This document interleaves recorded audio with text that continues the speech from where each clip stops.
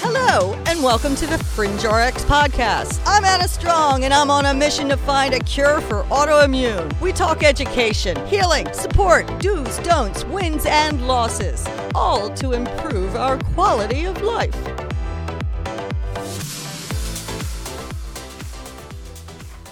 Hi, welcome to Fringe RX. What's new in autoimmune? Yes, that's what we're going to be talking about today. I love it. We are educating people and we are having fun at the same time. So get up, get moving, and listen to this. We got a new guest on today, like we do every day. And her name is Alyssa. She's coming from San Diego. Alyssa, come on down. Hello. Popping in. How are you? I'm good. How are you? I'm doing very well. I'm in the studio in Los Angeles. You're right down the street in San Diego. Do you know my son lives in San Diego? Oh, wow.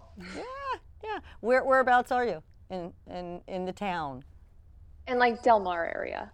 Okay, yeah, not too bad. Probably about 15 minutes away from him. But we're nice and warm out here while the rest of the world is freezing. So how are you doing today?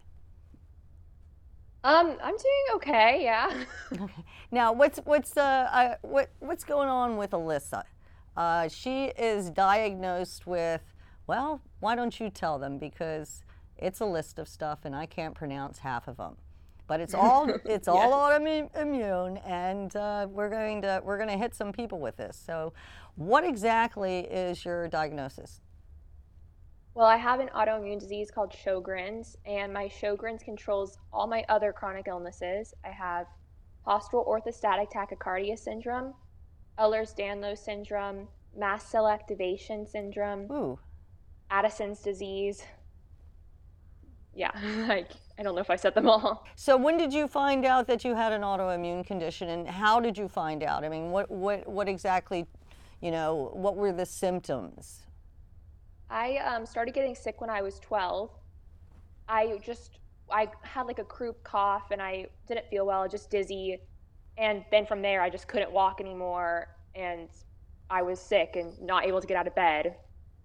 So at 12 years old, that's like 7th grade?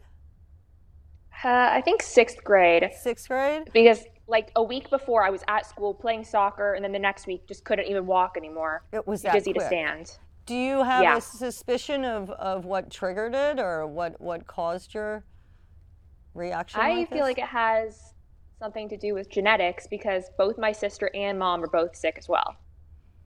Yeah, it's definitely genetics. There's a chip in the DNA that basically, if you have this, in your DNA, it opens the door for an autoimmune. It doesn't mean you're going to get one, but it definitely leaves the door open.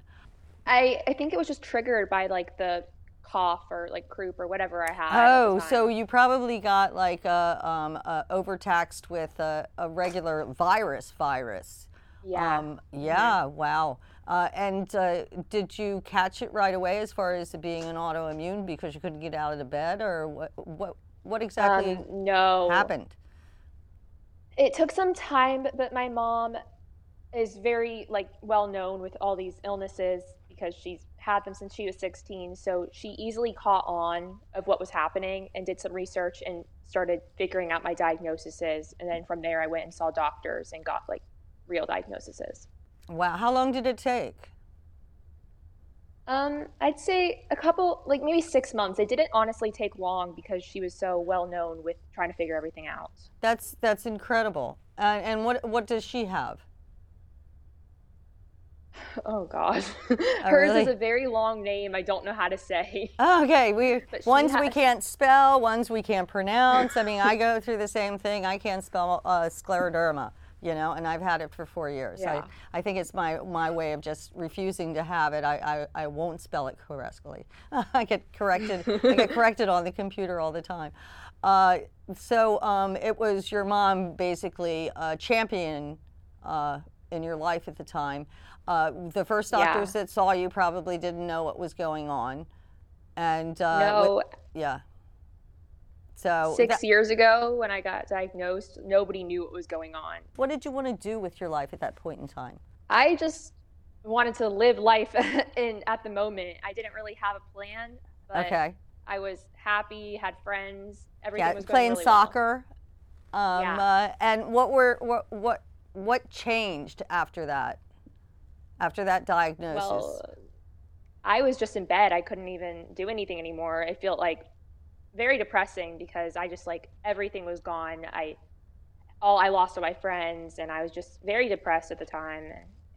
That must have been, yeah, horrible for. I guess you were just starting middle school. Geez, that's an incredible story. When did it start to get better? It started to get better. That's hard because I've had many, many ups and downs where things have gotten better and gotten worse.